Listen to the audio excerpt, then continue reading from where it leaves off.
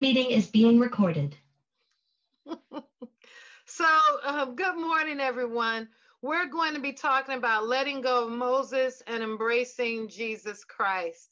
That's our message this morning. Some of you I reached out to personally, and I asked you to be here because I feel like this is one of our core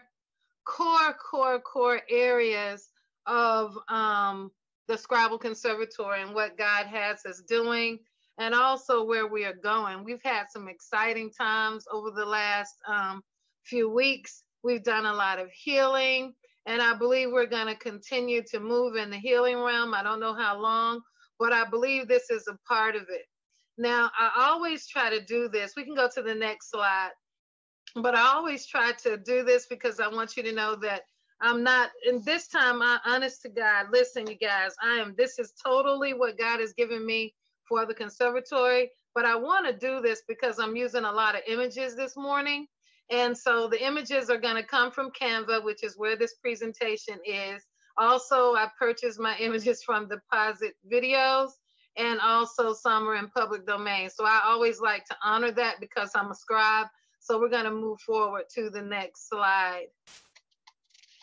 I'm really excited about teaching, letting go of Moses and embracing Jesus Christ. And reminders, I just want you to know that our focus is on correcting doctrine. That's what apostles do. Real apostles deal with doctrine. They know where they're going. They're not indecisive about their purpose. They know what the pillars are that they stand on. They can stand as a cornerstone in the area, not like Jesus, but in the area where God has appointed them. Listen, the purpose of this is not to correct the doctrine of other people. That's not why we're doing this teaching. This is for us. This is for what God has given us and for where we're going. So I want to make sure that that's how we're viewing this. It's not about attacking others, even though I'm going to be addressing things that we see. People are where they are. Let's just say that together. People are where they are, and they are where they are, and they are where they are. And until we come into greater knowledge, we're going to be where we are, right? That's all of us, myself included. I want to remind us that our focus is continuing our mission toward maturity of fullness. You know that we see those things as the same thing in the Scribal Conservatory. We also understand the mind of Christ to be the mind of God. And we know that full measure is making sure that we're able to walk in the mind of Christ, making sure that we're nurturing that part of us that is apostolic. So all of us are apostolic. We're all supposed to be apostolic. That's not the same as the office of the apostle, two different things. But we're talking about thinking like Christ, walking out likeness and image. Also, I want to remind you that our focus is about transforming the mind, which is how we transform nations. So that's Romans 12:2. That's one of our pillars.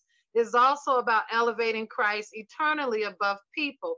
That's one of our pillars. It's also about reinforcing covenant by leading and directing, by the leading and directing of Holy Spirit. That's also Hebrews 8:6, which is one of our pillars. And reinforcing covenant means reinforcing the contract that Christ made with God, correct? So that's what we're talking about. So we're talking about how can I teach everything that I teach, everything that I do has to be pointed on reinforcing our contract, the contract that God made with Jesus, that we have been blessed to enter into. And it becomes ours by saying yes to God. Finally, I want you to know that I always want you to be in a place of having Christ revealed to you. Not Moses revealed, not Abraham, not Isaac, not Jacob, but Christ revealed. They are all dead. Can you agree with me that they are dead? Can you agree with me that any anointings that they have are all encompassed in Jesus? Can you agree with me on that? This is very important. Very important. We have to understand that anyone before Jesus is not as great as Jesus. Can you agree? All right, so let's go on to the next slide.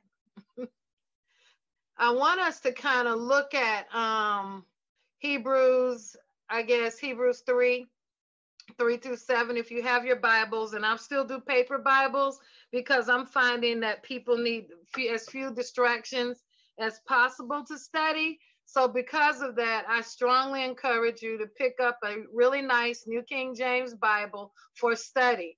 A really nice New King James Bible for study. That doesn't mean you can't read from your other Bibles, but for study, we need Bibles that we can actually trace back to the Vines, trace back to the Strongs, trace back to other Bible tools that have been built for us. You can't do that with the Message Bible. You can't do that with the Mirror. You can't. You can't. Those things, you can't find the original word meanings, Greek and Hebrew, by reading the Message. So when it comes to study, I want us to always hold a New King James Version of the Bible in our hands so that we can get those meanings of words and things like that. But as we look at letting go of Moses and embracing Jesus Christ, we're going to start with one of our pillars. And this scripture says, therefore, holy brothers and sisters who share in the heavenly calling, fix your thoughts on Jesus, whom we acknowledge as the apostle and high priest. He was faithful to the one who appointed him, just as Moses was faithful in all of God's house. Jesus has been found worthy of greater honor than Moses. Jesus has been found worthy of greater honor than Moses. We all know this. But today, I want us to look at this a little bit differently. I want you to recognize with your whole heart and with everything in you that there is no one in heaven or on earth that has ever lived, that ever will live, or that ever will be that is greater than Jesus. No one. Absolutely no one. Jesus over Abraham. Jesus over Isaac. Jesus over Isaiah. Jesus over Samuel. Jesus over Miriam. Jesus over Paul and Peter and John. Jesus is the greatest of them all. We have to get this because we have a lot of believers today practicing Judaism.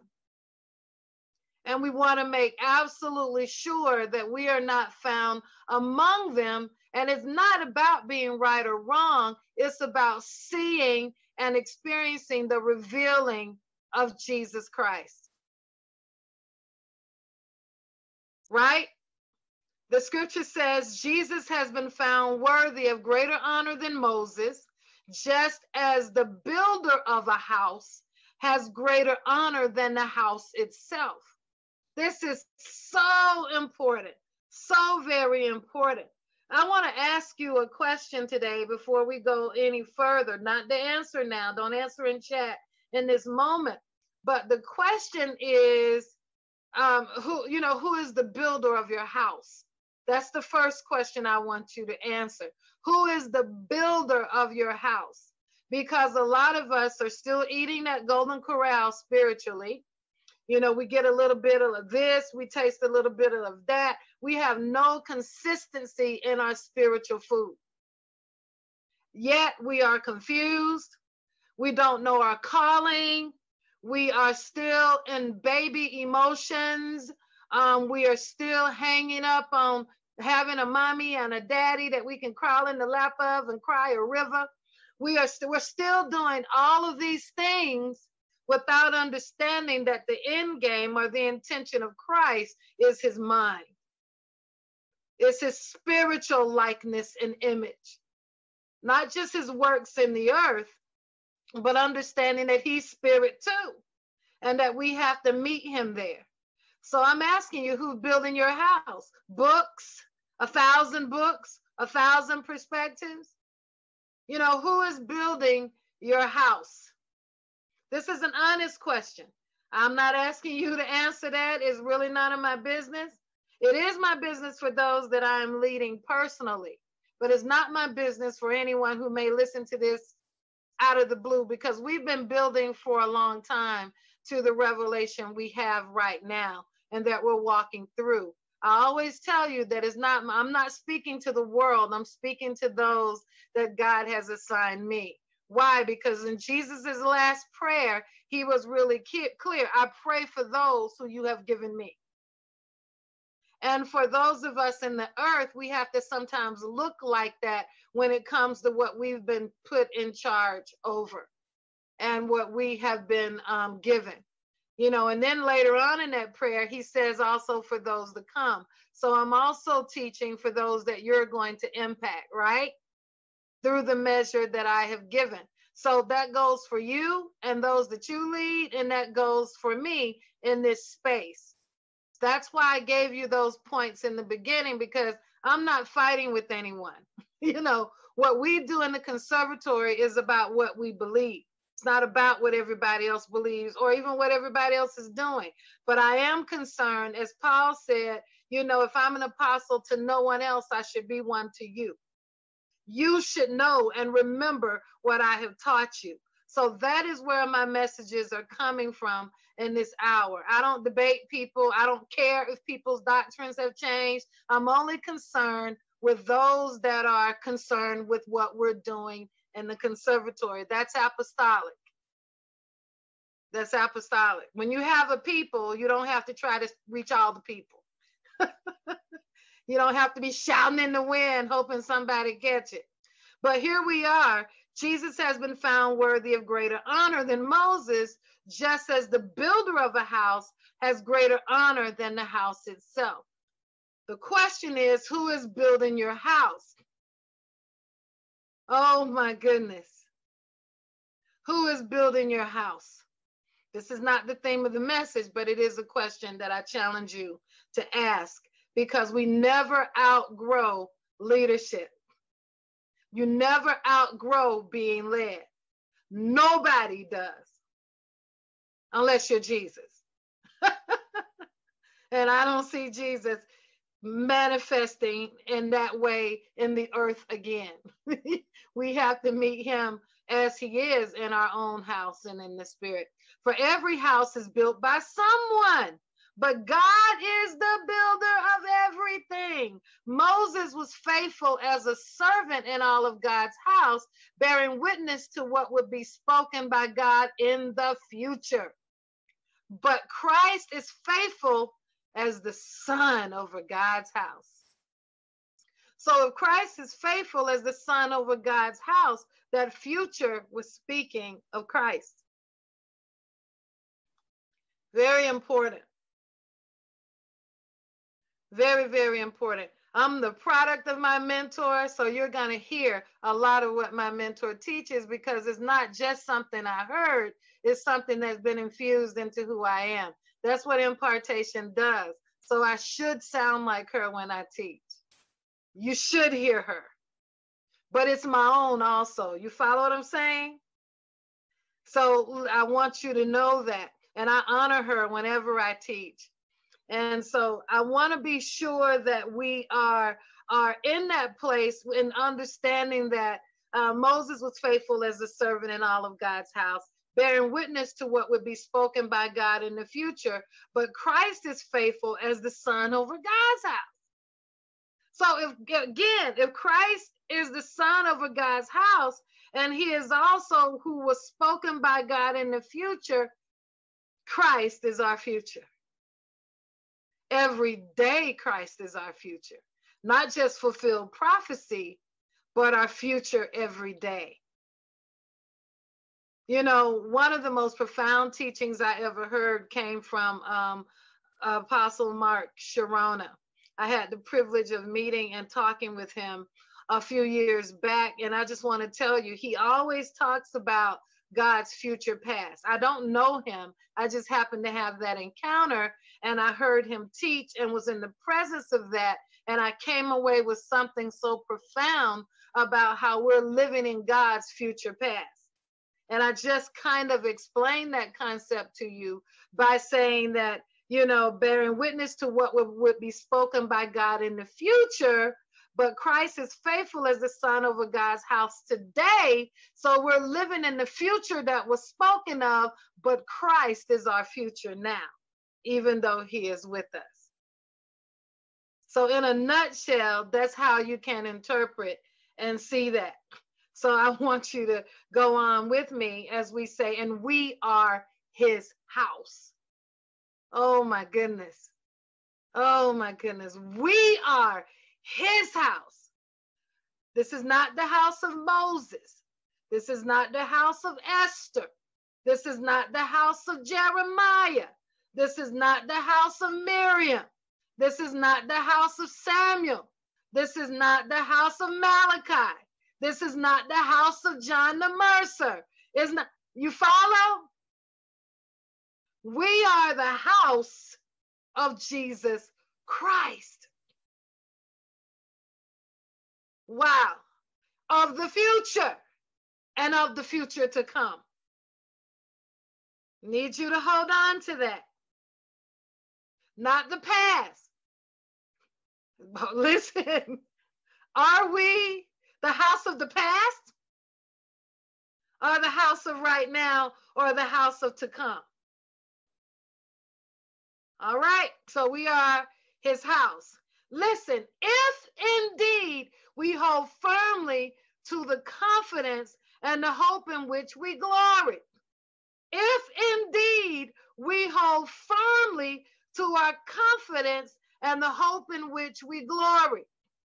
What in the world does that mean? It's real simple. Jesus Christ is the hope of glory in our houses.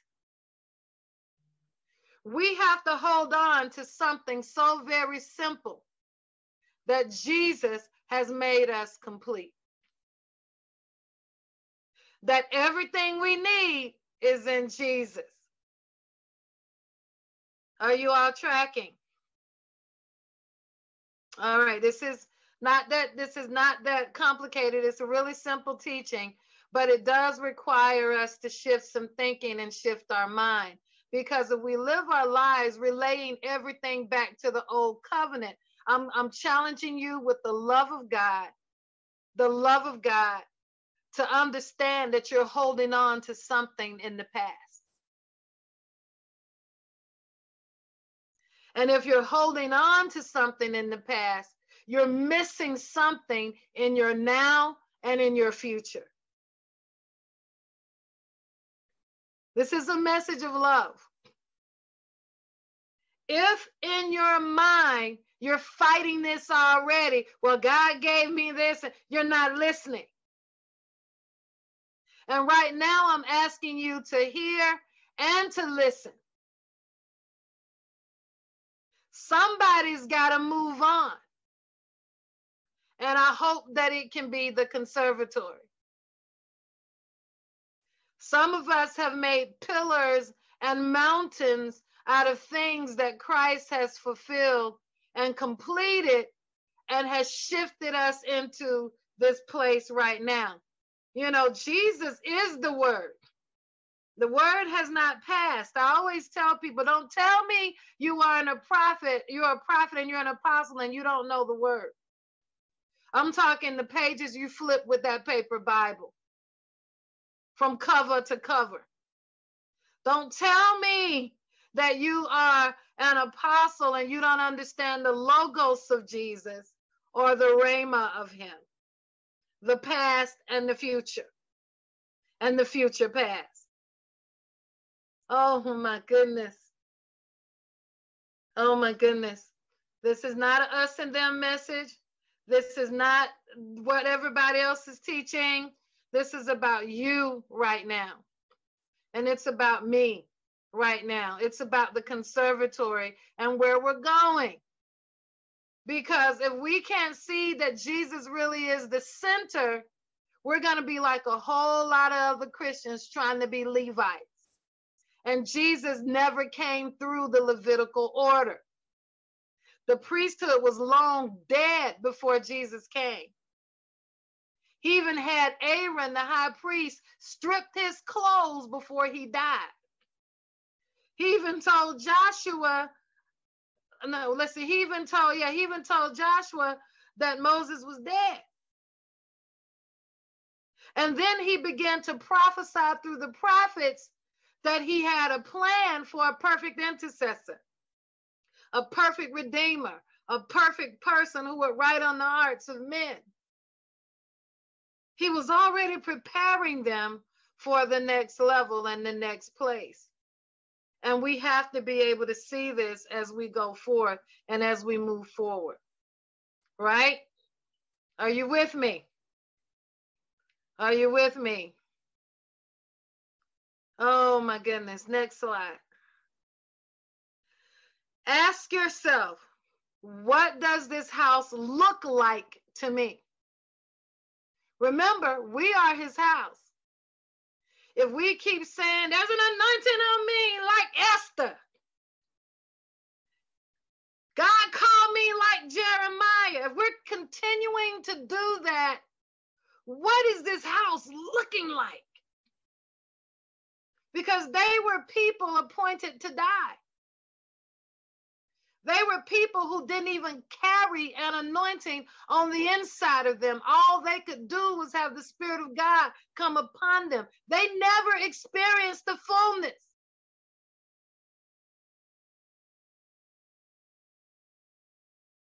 Listen, I am convinced that a lot of people brag about their anointing and talk about what they perceive that they have because they keep looking backwards and trying to compare who they are with somebody who has come before. We do not discount Moses. The scripture in Hebrews 3 told us we celebrate him. It tells us we thank God for him. It tells us that they are worthy than greater honor, that they are worthy of great honor because of who they were and what they did for us. But listen, they were only types and shadows. Can you agree? Can you agree? Listen, I don't want you to be confused by what I'm saying. I want to say I thank God for those who are here that haven't been here before, but we've been building in this area for a long time. So there's an entire context that comes behind it. So it may be a little bit overwhelming if you haven't heard this before. But I can flip on any page on Facebook and I can tell you folks aren't teaching this. They still chasing Joshua and looking for a cave season and a wilderness. We don't teach that, because we have an understanding of Jesus and who he is. That's not something Jesus promised us or that Jesus demonstrated. So we don't touch it. But that doesn't mean that we are laughing at other people and yelling at them and telling them what it is that they should believe. What we do is hold and covet in our heart what God has revealed to us. And our responsibility is to teach those we are leading and that we are influencing, right? And also sometimes we have to keep our ears out of those old stagnant places, right? So I'm going to ask you, what does your house look like? I want you to put that in the chat. There's no right or wrong answer. This isn't a trick. This isn't meant to shame you. But I like to get you thinking. This gives us great conversation at the end. What does this house look like corporately? What does this house look like personally?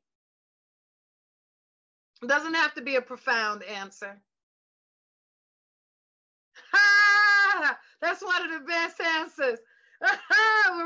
Veruva said, she said her house is being renovated. Thank you for the honesty. Renovations are in order. Oh, God, I love that. That's a teaching all by itself. This house is under renovation. Come on, Minister Veruva. What do I believe about who Jesus is and what he has done for me, for us? because we have to be able to answer this. Out of one side of our mouth, we're saying we're set free and delivered. Out of the left side of our mouth, we're living like Levites. Something is wrong. And we have to figure out how to reconcile these two wars going on in our head concerning who Jesus is and what he has accomplished and what he has done.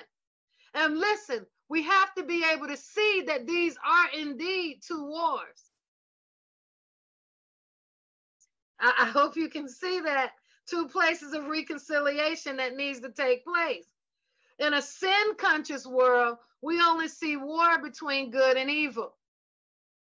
But in the heavenly realm, we see the war between the flesh of our thinking and the spirit of our thinking.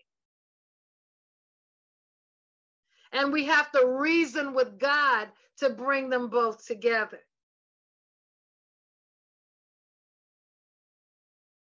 You see, it's easy to identify with David because the flesh looks like that.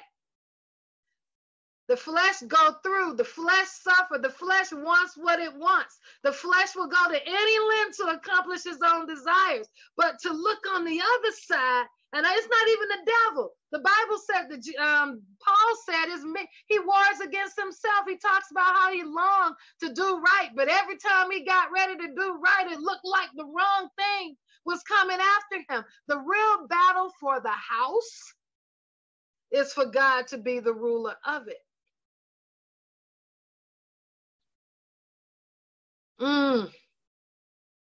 There's a point to this, I promise.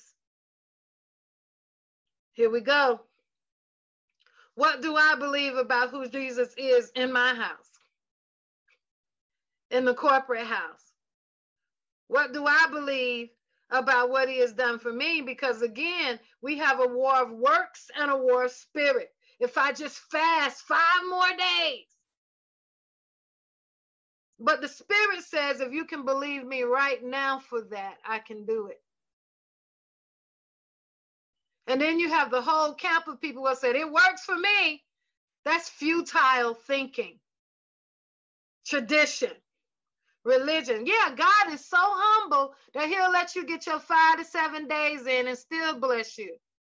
But the spirit says, listen, if I can move right now and believe that God can do it, if I can have faith to move mountains, I'm going to believe that God can move the mountain right now. I don't have to have 5 to 7 days of fasting for the mountain to move.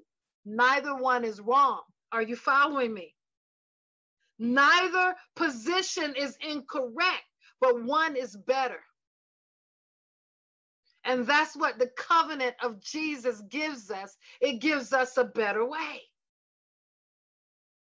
You can do that, but look, I'm just going to take the straight road and trust that Jesus got me.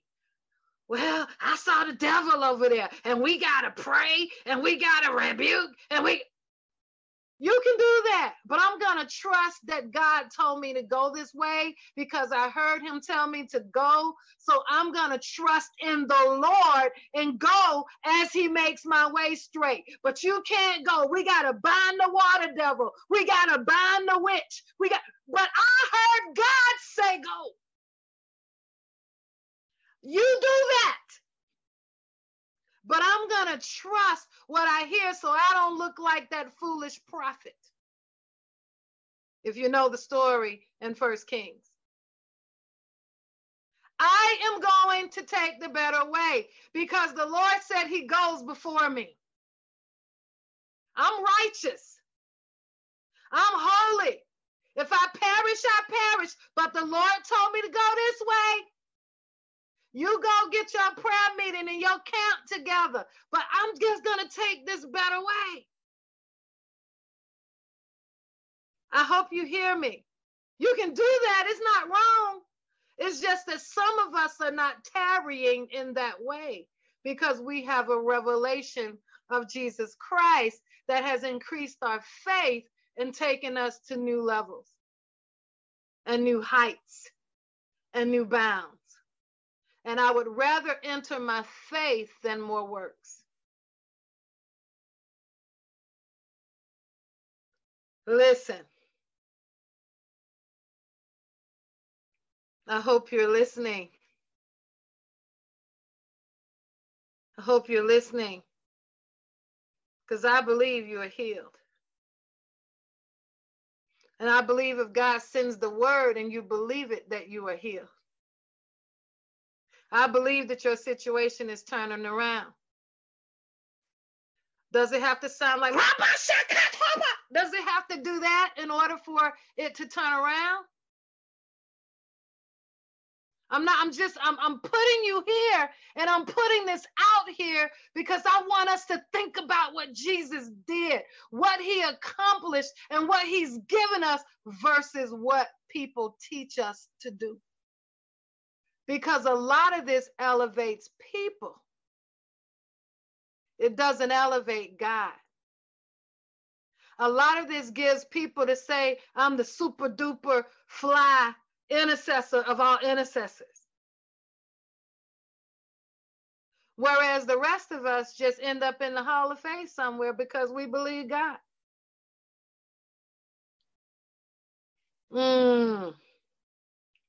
These are thoughts. Not begging anyone to believe me, but I am begging you and demanding and pushing and admonishing you to believe Jesus. Next slide. Ephesians 2:19-22. Consequently, you are no longer foreigners and strangers, but fellow citizens with God's people and also members of his household. So now he's made his household in us, and now we're a part of his household. Remember what we talked about with eternal life last week? This part should really make sense. Because if we understand eternal life from the correct perspective, oh my goodness, we understand what household is really telling us. It's bringing us into a deeper revelation of koinonia, of oneness. Oh my goodness. You are no longer foreigners and strangers. I'm not acting like an outsider in the kingdom of God. But many of us are outsiders, and we're acting like outsiders because we don't want to embrace what he's done. We can't reconcile the old with the new. We can, people are always saying he's doing a new thing. Well, why aren't we hearing new revelation? Why aren't we getting insight that points to Christ and away from people? Why are we not being rooted in places of faith that reins it in and forces the mind of Christ to rise up in you? Why aren't we crushing old understanding for the new day that we are in? Oh my gosh, we're too busy being sin conscious instead of Christ conscious. One thing that we understand within the conservatory, that if you can get a person to believe God with everything in them, if you can get him to pursue them, you don't really have to teach about sin, because the stuff will start falling off like fire all around them. We've seen it. And all you have to do is guide and direct. My God. You do what the Apostle Paul did in his congregation. We do what we see Peter, James, and John do, and what Stephen did. All they did was teach people Jesus, and the folks just ran like they were crazy into truth, into spiritual growth. They were discipled by the teams that they sent out, and they just became mature. Oh my goodness. Consequently, you are no longer foreigners and strangers, but fellow citizens with God's people and also members of his household, built on the foundation of the apostles and prophets, which Jesus Christ himself as the cornerstone. My God. Now, all of these apostles and prophets that came after, and that Christ had already foreseen, because there were no apostles before that moment, before the cornerstone. Jesus hadn't even become the full cornerstone yet when he said, when this was at that time, because he was still building on Peter, right? On this rock, I will build my church. But just think about this. He was already positioning himself as the greatest apostle, as the greatest prophet to ever walk the earth. Built on the foundation of the apostles and prophets, with Christ Jesus himself as the chief cornerstone, the superior one, the supreme of everything. I'm not using a New Age term, just the English word supreme. We don't need to be reading crazy stuff into stuff that don't matter. Just me, a word that means the highest. Verse 21, it says, in him the whole building is joined together. Wow, so this cornerstone that became Jesus also has joined everything together, and it rose to become the holy temple of the Lord. Oh my goodness, but guess what? This house is in you. Don't forget that. And we are in the household. And in him, you are being built together to become a dwelling in which God lives by his Spirit. Did we not experience that at the Heart Bending Mentorship Conference? It was crazy, the magnitude of the spiritual release at that conference. I don't think I've ever experienced anything like that in my life, in our closeness. Oh my God. And in him, you are being built together to become a dwelling in which God lives by his Spirit. Oh, next slide. We are supposed to be where he is, not where he was or would be. We are supposed to be where he is. Where he was 10 minutes ago when I started teaching, we're not there anymore. We're in a new place. Are you kind of following that? We're always growing. We're always moving. John 14:3-4, he said, if I go and prepare a place for you, I will come back and welcome you into my presence, so that you also may be where I am. Let me tell you, everyone that was with Jesus then and since are where he is if they belong to him. What do I mean? They're in him, living and moving and having their being. How can I say that? Because they inherited eternity. So any anointing all of those people had, guess where it is? Thank you. It went back where it came from, because it's in Jesus. It didn't come from Jesus, but it did, because the book of, I think it may be 1 John, we'll get there. But the one of the Johns, either John 1, 2, or 3, or the Gospel of John, one of them says very clearly, no, it might be the book of Colossians. It said Colossians 1, that's where it is. It says that everything that was ever made, guess what? Was made by Jesus. It's so wild. Why? Because Jesus is the word. So everything that God spoke, he spoke to life through Christ by default, including all of humanity. Let us make man. That was the work of Christ. But you have to study to understand that part. You have to be a good student of the word to put those pieces together, but it's a profound study. John 14:3-4. And if I go and prepare a place for you, I will come back and welcome you into my presence. The moment you said yes, that part took place. The indwelling. You became the house. You entered your room. You entered the space made for you. But he's going to come again for a final time. We believe that, right? This isn't the end. This earth and the earth is the Lord's and the fullness thereof. There will be a day when there will be no crying, no more death, no more tears. We're awaiting that moment for all eternity, for all of us, right?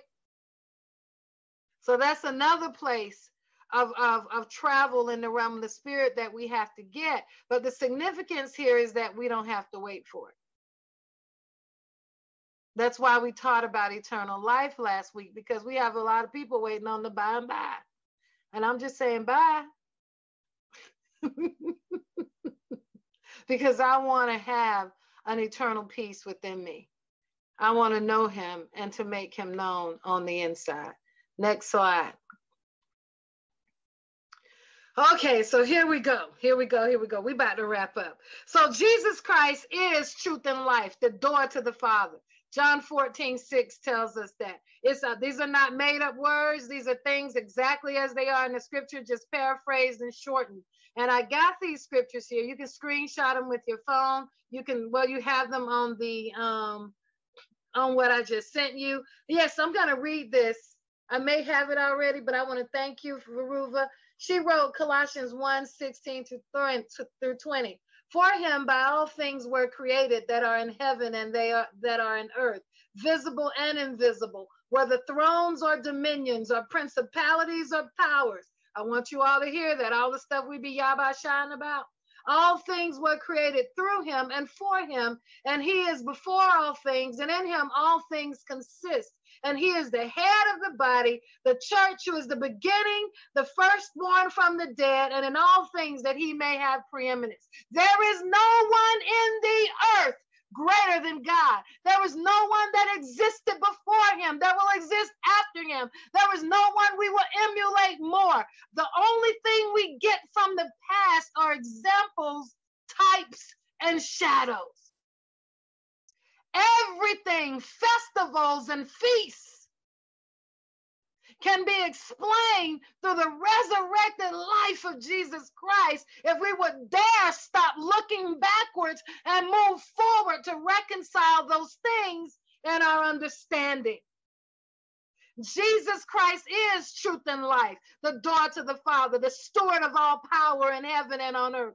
The anointed one, not a anointed one like people. The only thing we can say about all these people who came before is that they were anointed, but they were not the anointed one. We can say they had some profound anointings and releases. They could see, the prophets could prophesy, they were accurate, they were detailed, but they were not as detailed as Jesus Christ. And we can also say that the release that God gave us today should be greater because he declared that we should do greater works. But we got people prophesying, I heard God say you are blessed.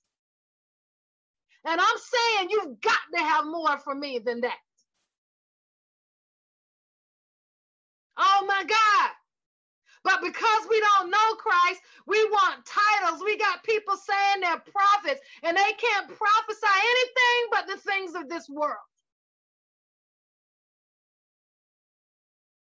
There is not a prophet in scripture who prophesied cars, chariots, horses. Let's just say that. There were no chariot and horses prophets in the Bible. I'm sorry. He did prophesy to Solomon. Solomon, I'm going to give you the wisdom of the world. You'll have wealth beyond compare. He did that. But the context of it makes a difference. Oh my God.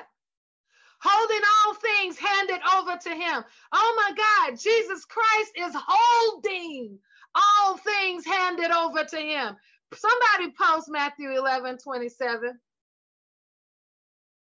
Just post that scripture.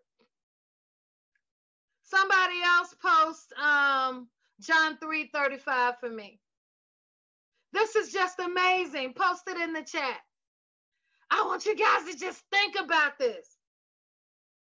We've got to put these because see, what people have done is created a strong familiar spirit in the midst of their relationships that mimic the anointing. They've taken on characteristics of people, flesh identities that look like God, where they confuse the things of the spirit with the things of God. Oh my goodness. And when you have a bunch of people like this in the same environment, it looks like the anointing. Check it out. I promise you I'm not making it up. You got people start looking alike. Strangely looking alike. Not picking at people. This is not about that. This is a sad situation. Matthew 11:27, it says this. It says this. All things have been delivered to me. This is Jesus by my Father. And no one knows the Son except the Father. Nor does anyone know the Father except the Son, and the one whom the Son wills to reveal him. Any revealing of Christ is the work of prophecy. That's why the scripture says Jesus Christ is the spirit of prophecy. We skipped that in them prophet classes. Jesus Christ is the spirit of prophecy. Nor does anyone know the Father except the Son, and the one whom the Son wills to reveal him. And then it says, all things have been delivered. Oh my God. All things have been delivered to me by my Father. Jesus holds all things handed over to him. If you go through some of these scriptures and see what he has been handed, it'll have you on your floor. I promise you, the enemy has nothing that belongs to you. What you going back for, I don't know, and I don't understand it, because he does not have anything that you need. This is a new covenant. We've got to reconcile that in our thinking. Whoever's anointing you're chasing in the old covenant, it is limited. It did not start with the fullness of God. It did not end with the indwelling of God. Therefore, it has limitations. Any anointing that you have right now is the result of your relationship with Jesus Christ, and it's uniquely yours. It's not about the cave season that somebody went through to get something. We don't want that. I want you to want what Jesus has for you. Oh my God. The only one who comes in the name above all names. Oh my God. Somebody put Philippians 2:9 up there, please. Put that up there in a hurry. There was no other name. We sing things like that and don't even understand it. It's not that people are saying a name above name over Marduk or Zeus.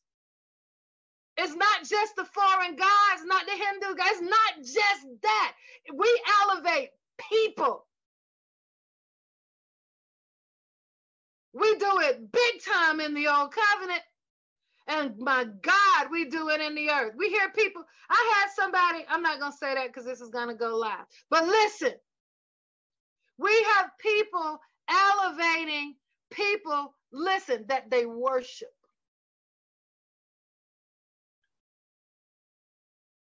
Therefore, God also has highly exalted him and given him the name which is above every name. Whoever you have worshiped, his name is exalted above that.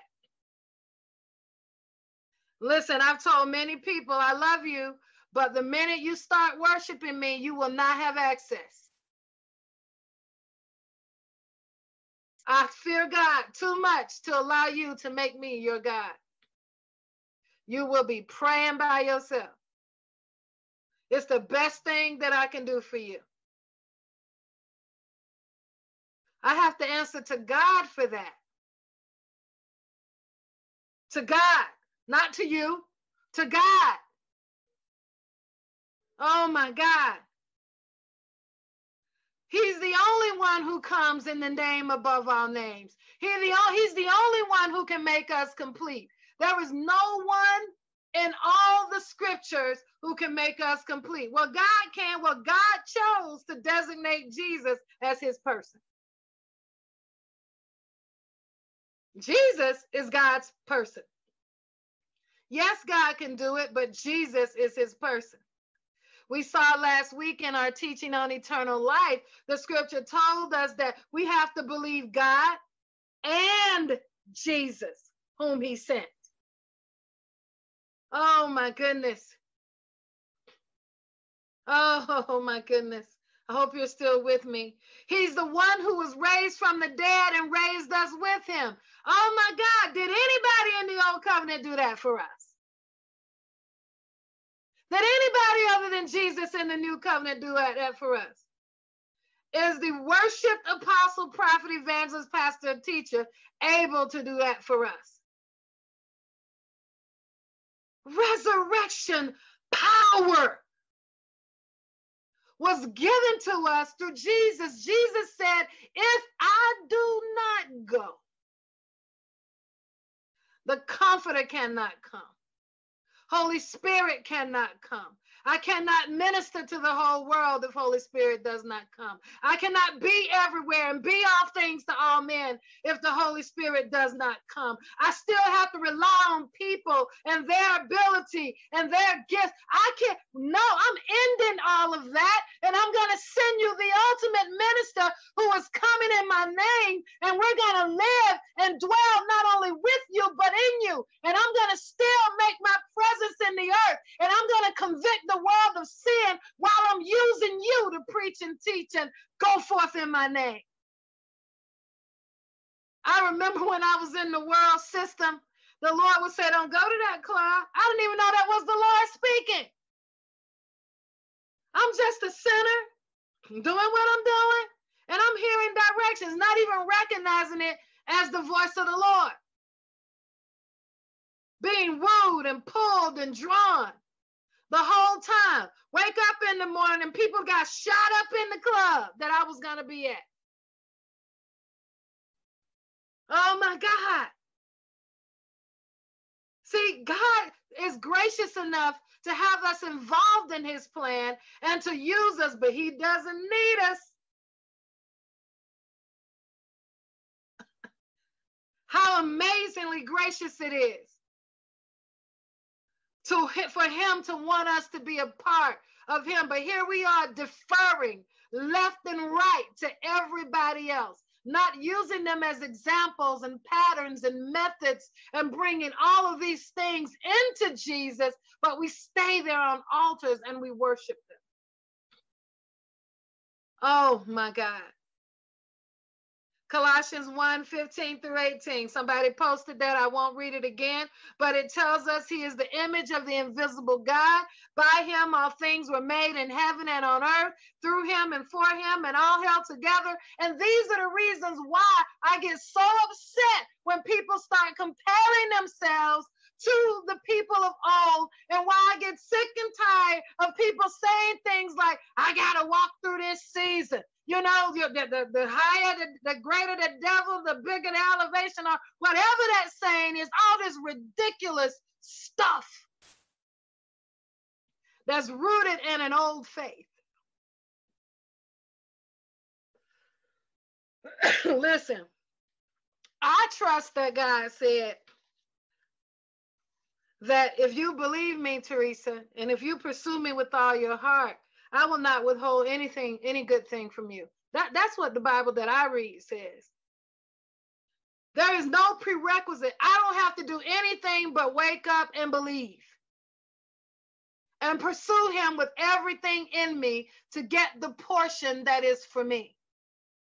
How can we shift our mind to know that he paid the price, that the cost went on the cross, that all of the libations and all of the sacrifices, and what is it going to take for us to believe Jesus? Lord, I want to be like you. Lord God, I want the anointings you have for me. Father, I see what you've put on the inside of me. Make it new, develop it, cause it to be unlike anything those who need me have ever seen. Father, I want to be the best of what you've put in my hand. Lord, I thank you that it looks a lot like David, my dream realm. I'm going to dream, Lord, and I'm going to look at the example he set, but I want to know you, Christ, as the dreamer. Elevate my understanding beyond what Daniel experienced. Elevate my worship, God, beyond what David experienced. Elevate a righteous warfare in the way that Jesus exhibited. If Jesus could come face to face with the adversary, knowing that he had all power and authority over the adversary, if he knew that they were not equals or that he had no reason to be feared, I could just say like Jesus said, it is written. I want to live like that in my heart and in my mind. I want to grow to that level of faith. I count it not evil to believe you that way in Jesus' name. It's not evil to believe God in his simplicity. We want to be like children in Jesus' name. Next slide. Ephesians 1:18 through 23. I pray that the eyes of your heart be enlightened so that you will know the hope of your calling. What a powerful thing for Paul to say. He said, what are the riches of the glory of his inheritance in the saints? And what is the surpassing greatness of his power toward us who believe? These are in accordance with the working of the strength of his might, which is brought about in Christ. The hope of my calling is brought about in Christ. Huh. The hope of my calling. So I don't have to have a deliverance ministry like Moses, because the hope of my calling is in Christ. I can have a ministry developed in him where the enemy is under my feet and where I know it and live like he is. Oh, there's somebody to get that next week. And I just say that because it takes a lot to dismantle that.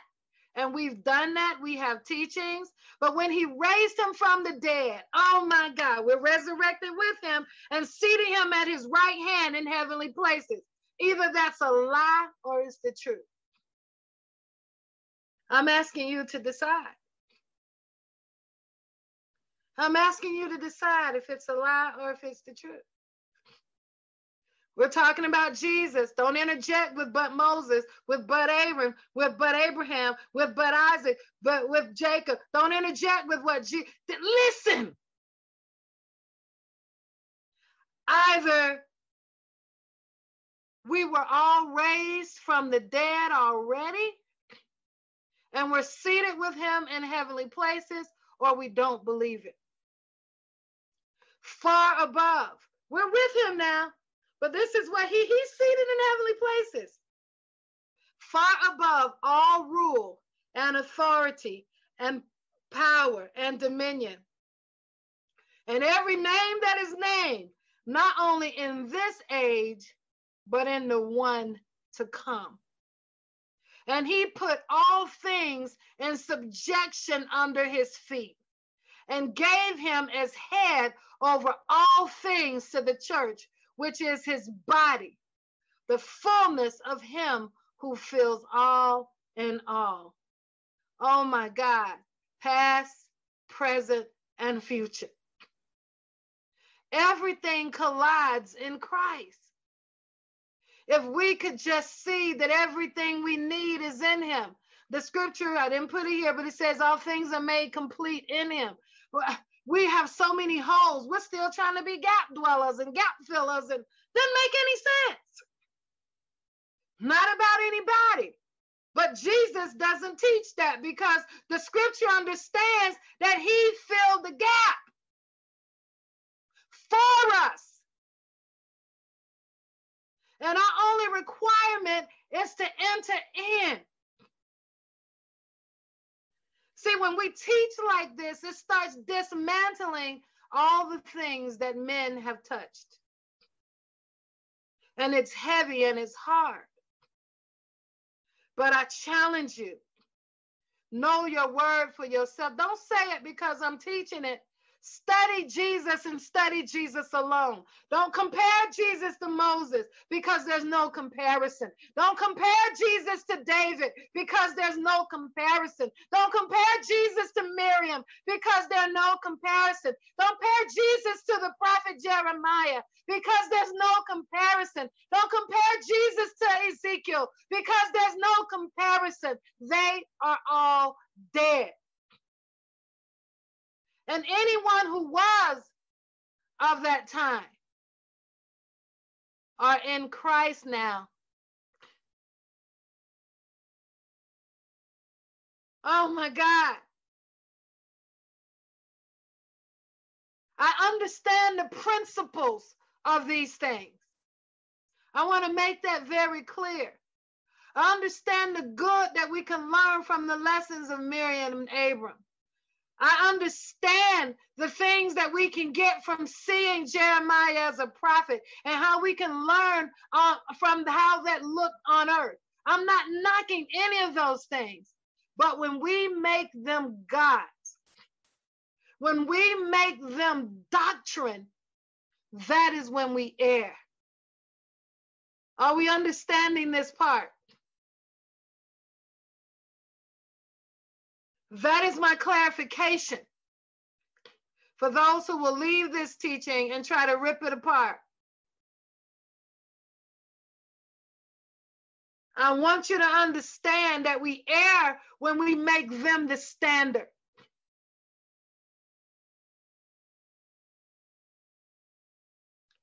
Humanity is not the standard for Jesus. The Spirit of the living God is. That's why the Bible says, why many of the patriarchs and matriarchs, meaning the people of prominence and position, not the systems, when we say this, this is why we say things like, or we hear them say things like, follow me as I follow Christ. This is why Jesus is always reminding us he's the author and finisher of our faith. This is why the scripture reminds us that there's only one that can tear asunder soul and spirit, dividing it. No human being has that kind of power. And listen, the anointing of the person next to you is not better than the anointing on your life. One thing that I thank God for, one of the first things that my own mentor taught me was that they're not, your anointing is yours, and who you are and how God uses you is yours, legitimately, but it doesn't make you better. There are differences of administration in our callings. There are different assignments. And in the eyes of humans, we have made some assignments greater. For example, the commander-in-chief of the United States. That is a unique office. Only one person can hold that office at a time. You can't be mad because that's that person's position, right? Can't be jealous because that's where they're sitting, but that's their destiny. That's their purpose. But listen, they're not more important than you in the kingdom of heaven. You don't need to be saying stuff like, you can't have this anointing because you hadn't gone through what I've been through. Well, if you are in the time of David, that might be true. But in the time of Jesus, none of that matters. You don't have to suffer to be used by God. You might learn some things from your suffering that might elevate your mind into the apostolic realm and allow you to access some understanding, wisdom, and insight that you didn't have before. But it does not make you better, and it is not a prerequisite for the anointing. How do I know? Because Jesus lived on this earth and he never sinned. Because the Father told him before he ever did a single thing or suffered anything of his own that he was pleased with him. Oh my God. Oh my God. Jesus proved that by himself.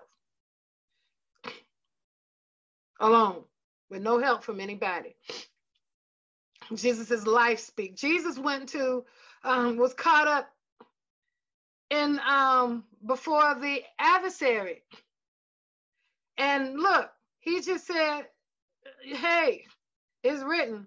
You ain't gonna, yeah, I ain't eating nothing. I'm fasting, but hey, you have no power over me. I'm not afraid.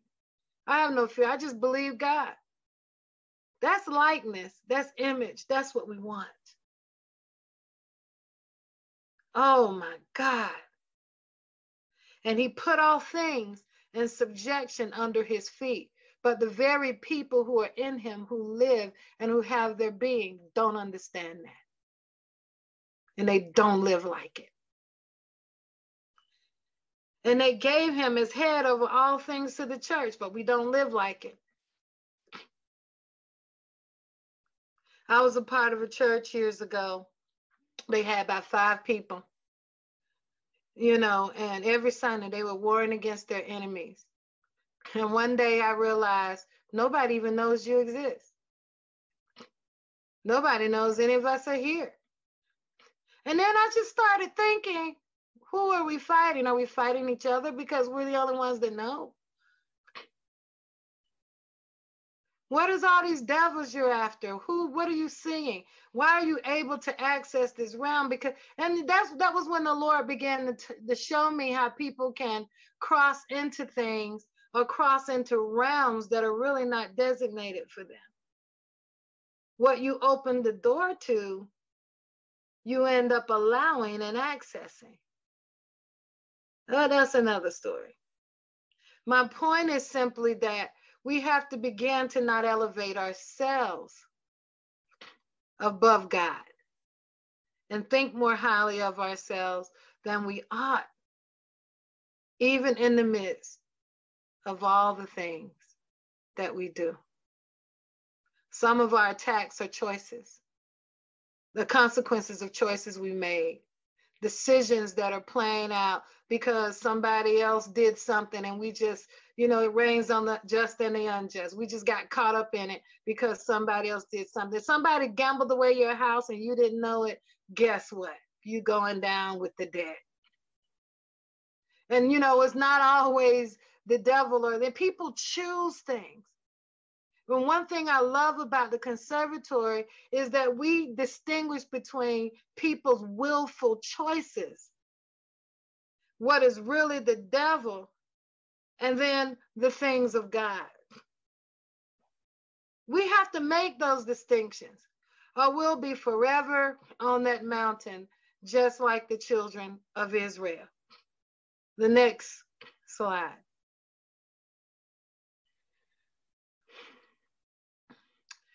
While we honor the life of God in the matriarchs and patriarchs, this is it, we're at the end. Former and current heads of our tribes in scripture, they were only symbols, types, and shadows of the promised fullness. Are you understanding this part today? They did not contain the covenant of Jesus, but reflected on the hope of it. The old covenant, you see a whole lot of people waiting to be delivered. You see a whole lot of people searching and looking for a savior. In the new covenant, the savior has come. And it's about recognizing the savior, entering into the salvation, receiving the covenant that was made, living in the abundance and the fullness of the treasure that was given to us. We understand that in the old covenant, I have a chart on my website that has the old covenant versus the new covenant. On it. I need to add to that. It's extensive now. I'm going to update it. But if somebody finds that, it's just a chart of comparing the old covenant to the new covenant. The Chamber of the Scribe website, blogs.chamberofthescribe. something. But their victories and freedoms, their trials and tribulations had different spiritual contexts. We don't often consider that in light of what they had access to. In the old covenant, there was no indwelling of the Spirit. The Spirit did not tarry with them from day to day. They followed clouds in the sky. Cloud by day, cloud by night.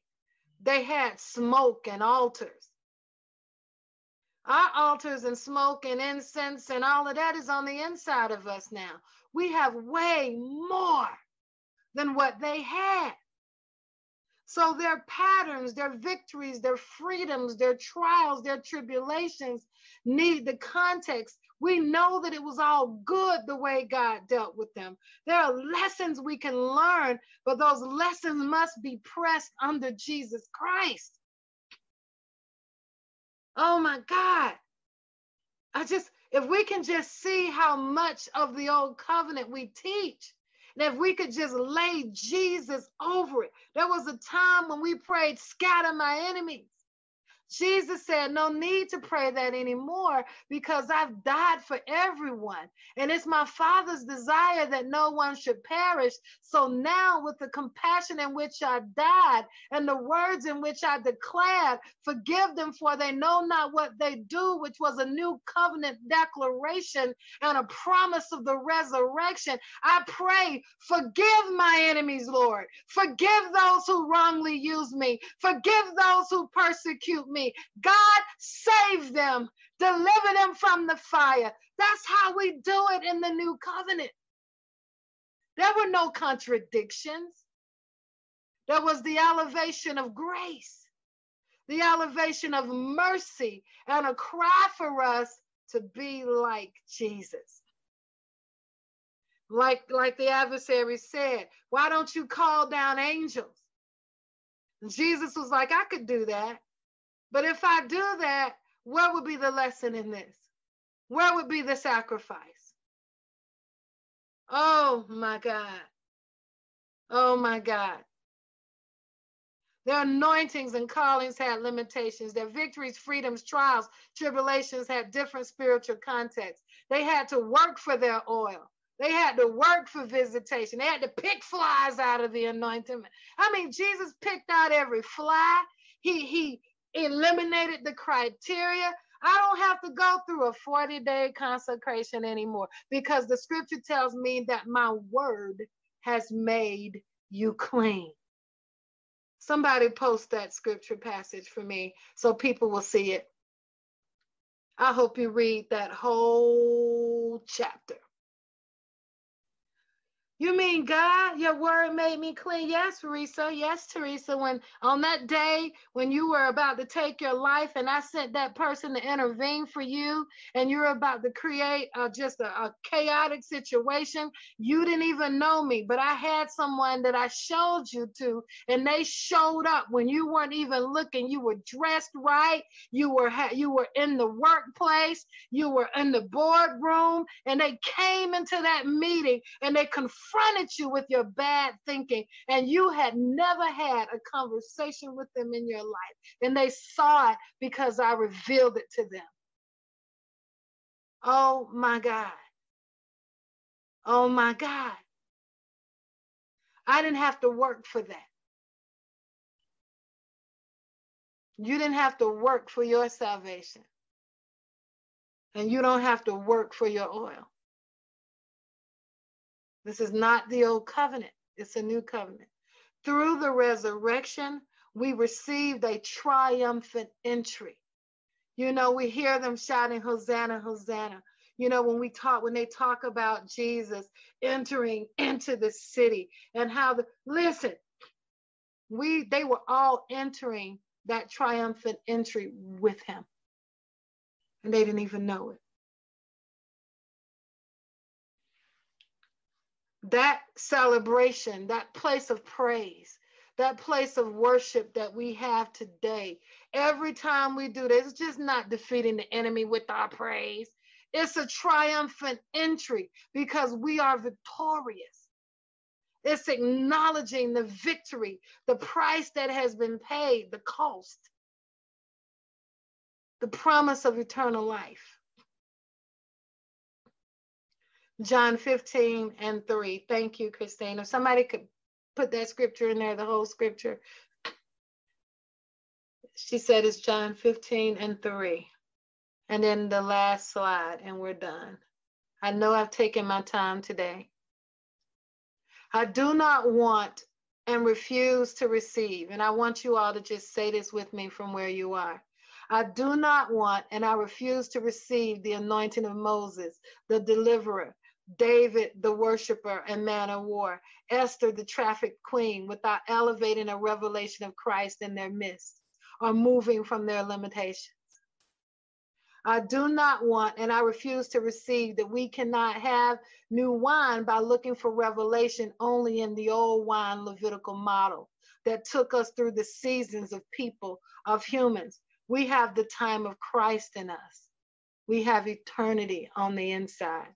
We cannot continue to follow feasts and festivals, but fail to see the feasts and festivals fulfilled in Christ. We need to move from that revelation and move in that revelation. We cannot continue to teach, speak, fight, pray, and war from a place of fear. I want you to hear me. Jesus never prayed and warred and fought and warred because he thought the enemy was going to get him. He always knew the enemy would never get him. I know I'm paraphrasing.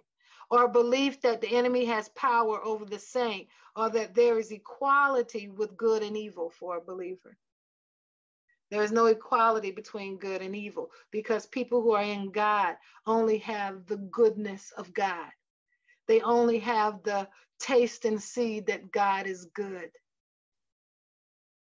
We have access to that. Next slide.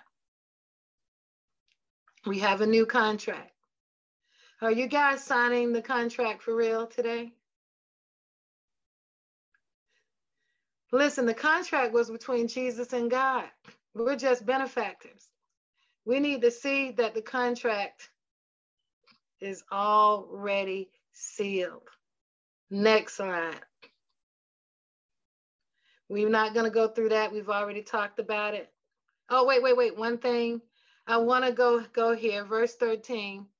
It says, when you were dead in your sins and in the uncircumcision of your flesh, God made you alive with Christ.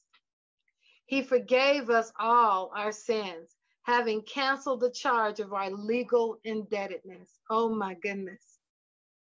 See, in the old covenant, they had debt. In the new covenant, we're debt free, which stood against us and condemned us. He has taken it away, nailing it to the cross. And listen, he has disarmed the powers and authorities. He made a public spectacle of them, triumphing them over them by the cross. Therefore, do not let anyone judge you by what you eat or drink. Here comes down those traditions and taboos, or with regard to religious festivals, people trying to make you worship something or do something between a particular week, call Jesus a particular name, all the other stuff people do. Jesus knows his name, I promise you. A new moon celebration or a Sabbath day. These are a shadow of things that were to come. But the reality, however, is found in Christ. Can you guys see that? Were. Read the book of Colossians, the whole book. Do not let anyone who delights in false humility and the worship of angels disqualify you. When you study that, that's people who are always grouping devils and demons. People who are always trying to make you believe you got to go to court in heaven. People who always want you to believe that God dwells in a system or 7 mountains. Or listen, read the book of Colossians. It will set you free from all of that. All of that. These are not my words. This is scripture. Nothing that I've shared with you today are my words. Paul said plainly, this is the gospel I preach to you. I expect conservators to remember the gospel that is preached to them, the gospel of Jesus Christ, not the gospel of men, because remember, there were a whole bunch of people outside the church that Paul had telling them, you need to be circumcised. You're not really saved. You can't eat pork. My God. They missed the covenant. Were they saved? Sure they were, but they missed the covenant. They halfway believed in Jesus. They just believed you needed to do all the rituals too. Don't be mad because you don't feel out of place because you don't feel like engaging yourself in all that tiresome stuff. I'm going to go sleep. That's what I'm going to do. Such a person also goes into great detail about what they have seen. We know them kind of people. They have 1,000 dreams and have 1,000 dreams for years, but nothing in their lives move forward. They just dream and dream and see and see and see, and it's all futile. They are puffed up with idle notions, thinking they're spiritual, but the mind is really unspiritual. They have lost connection with the head, from whom the whole body, supported and held together by its ligaments and sinews, grows as God causes it to grow. As God causes it to grow. Since you died with Christ to the elemental spiritual forces of this world, why, as though you still belong to this world, do you submit to its rules? This is why the conservatory exists, because we don't follow those rules. I want you free of people, of sin, of falsehoods, of traditions. Do not handle, do not taste, do not touch. It's amazing how this applies to stuff the church do.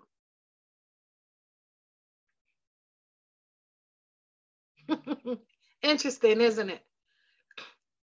These rules, which have to do with things that are all destined to perish with use, are based on merely human commands and teachings.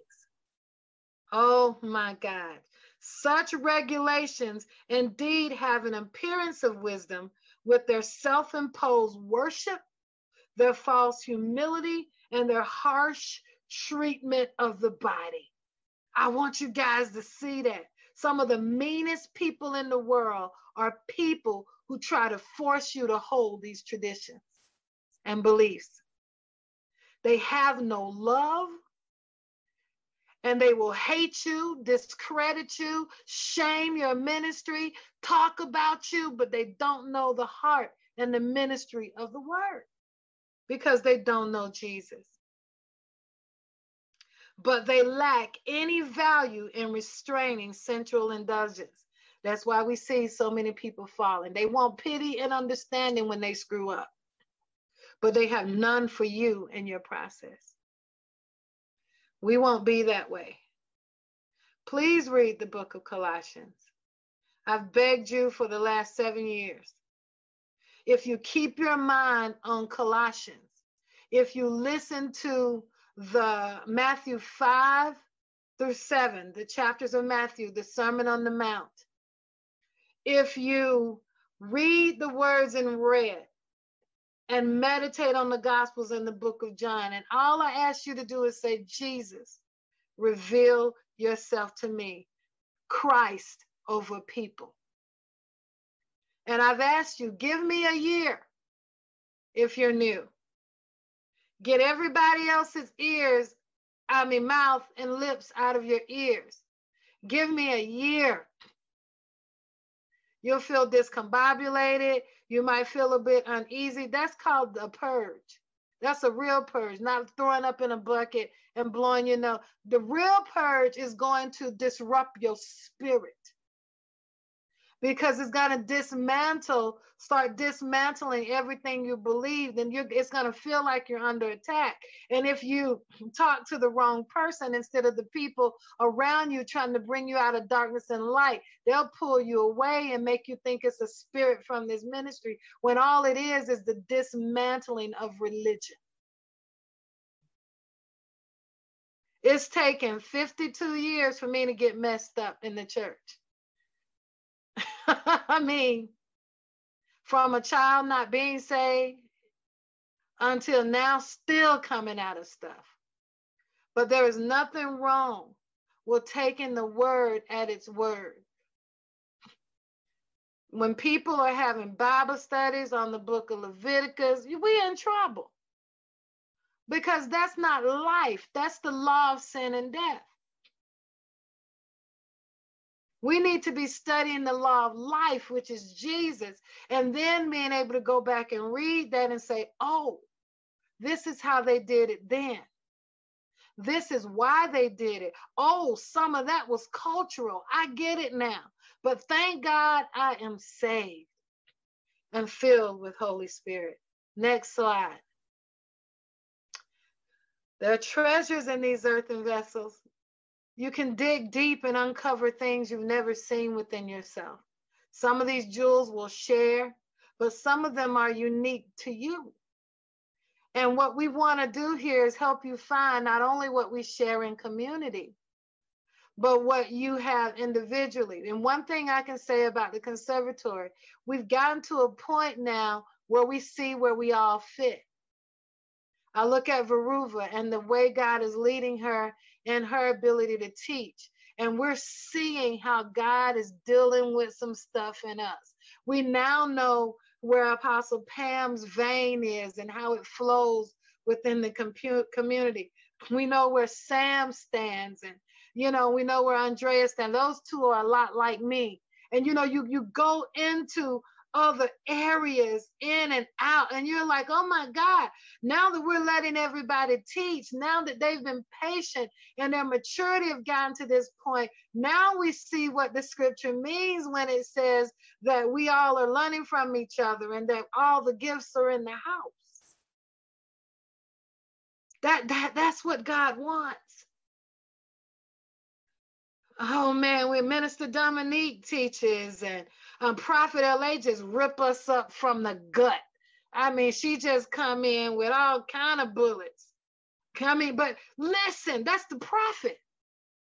And I love it when she teaches and when Prophet Andrea teaches, because you see what the office of the prophet looks like when it's free of people stuff and it's not getting people. You see the purity of Christ. And you also get to experience the ministry of prophecy in a pure place when there's no ought against anyone. You get to see the apostolic, because the apostolic is a straight line. I never deviate from the mission. All the years you guys have known me, I teach on 4 points. All the scriptures that God give me, I'm only on 4 points. And I can deviate if I wanted to, because the apostolic is a straight line. You're clear. The apostolic isn't ambiguous. It's a straight line. Prophetic is a huge circle. You're constantly circling. But that's the nature of the prophetic. But you need both. And when you look at it, you have what do you call those things where you shoot the arrow? A target. You have a target, which can be the prophetic, but the apostolic comes in for the center. It's just amazing. Amazing. And I always try to tell you guys that in the old covenant, they were prophetically led and apostolically directed. In the new covenant, we're apostolically directed through the mind of Christ and prophetically influenced. Because in the new covenant, we have a whole teaching on that. In the new covenant, we have to understand that with the whole idea is to give us the mind of Christ. So that requires us to think, to make choices, to have decisions, to reason, to choose, because of what we have and what we've been given. And when we get a prophetic word, that should influence our choices. It should influence, but it shouldn't necessarily direct us. It's very important. You have a lot of people in the body of Christ today that don't quit their job and suffering like all get out because they were not apostolically led. They followed the prophetic. But the builders of the house in the new covenant counted up the cost. In the old covenant, you just did what God said because you followed the cloud by day and the cloud by night. There is a difference between the old and new covenant. We have to use our minds. I even gave you the scripture, how the scripture says that we pray and think. That's not the only scripture that says that, but it says pray and consider. Pray and think too. Because sometimes the worst prophecy we can get is what we hear for ourselves. In the old covenant, the prophets received the whole counsel. In the new covenant, we prophesy in part. No one person has all of a prophetic word. And even the prophetic words you have for yourself need to be judged. I'm talking those heavyweight things because I have people say to me, Apostle, I'm ready to come off my job. I say, don't do it. Nothing in your life is lining up. Nothing. Nothing. I know it's hard, but the wisdom here and the apostolic here is to press through it, because when you press through it, when you come out on the other side, you're going to know how to wait. And you're going to know how to recognize the signs of God to do that. Somebody need to hear that. Don't be without wisdom. I'll just say that. Don't be without wisdom. I don't care how good it feels. Because if your emotions are guiding you, you're in trouble already. Don't make crazy decisions and then be in a difficult position expecting people to bail you out. Father, we just thank you for this evening. Final slide. We thank you for this evening, God. We thank you for what you're doing in our midst. We thank you for how you've led us today, Father. And we just believe your word is going to work. We just released healing of the mind over this group, Lord Jesus. We release just the clarity of thinking. Father, those who are hearing some of these things taught for the first time and that may not understand the backdrop of all of it, we just decree and declare by the power of the living God that you will give them the right spiritual digestion. Father, we thank you that we teach not to go run off and teach other people, Lord, but we teach to assimilate ourselves to your will and your way. And Lord, we want to be people that genuinely love you and that know what it means to lift you high up in our hearts and in our minds. Father, we want you to stand before any people in our lives. So I thank God for being a leader, but I am not God. And Father, none of the leaders here are God. You are the only true and living God. And Father, we thank you that we honor those who lead us, but we also thank you that we put all of those things in its proper place, that we are even mature in those areas in Jesus' name. Father, I thank you that those who have listened today do not go away thinking that they have been beat up. But Father, I thank you that they walk away knowing, oh my goodness, I'm here to be free. I'm here to let go. I'm here to find some new intel and Lord, to see you more clearly. How can I be free? How can I move into what you have fulfilled, what you have done, what I'm supposed to receive, who you are, how I'm supposed to live? Jesus, I make you the center, because clearly after today, I can see that you are the center of everything that the kingdom depends on. And I'm talking about the kingdom within, not a system of buildings and denominations and things like that. We thank God for what they're doing, but we thank you, Father, for who you are in us. And we stand knowing that there is more. In Jesus' name, amen, amen, and amen. Thank you, guys.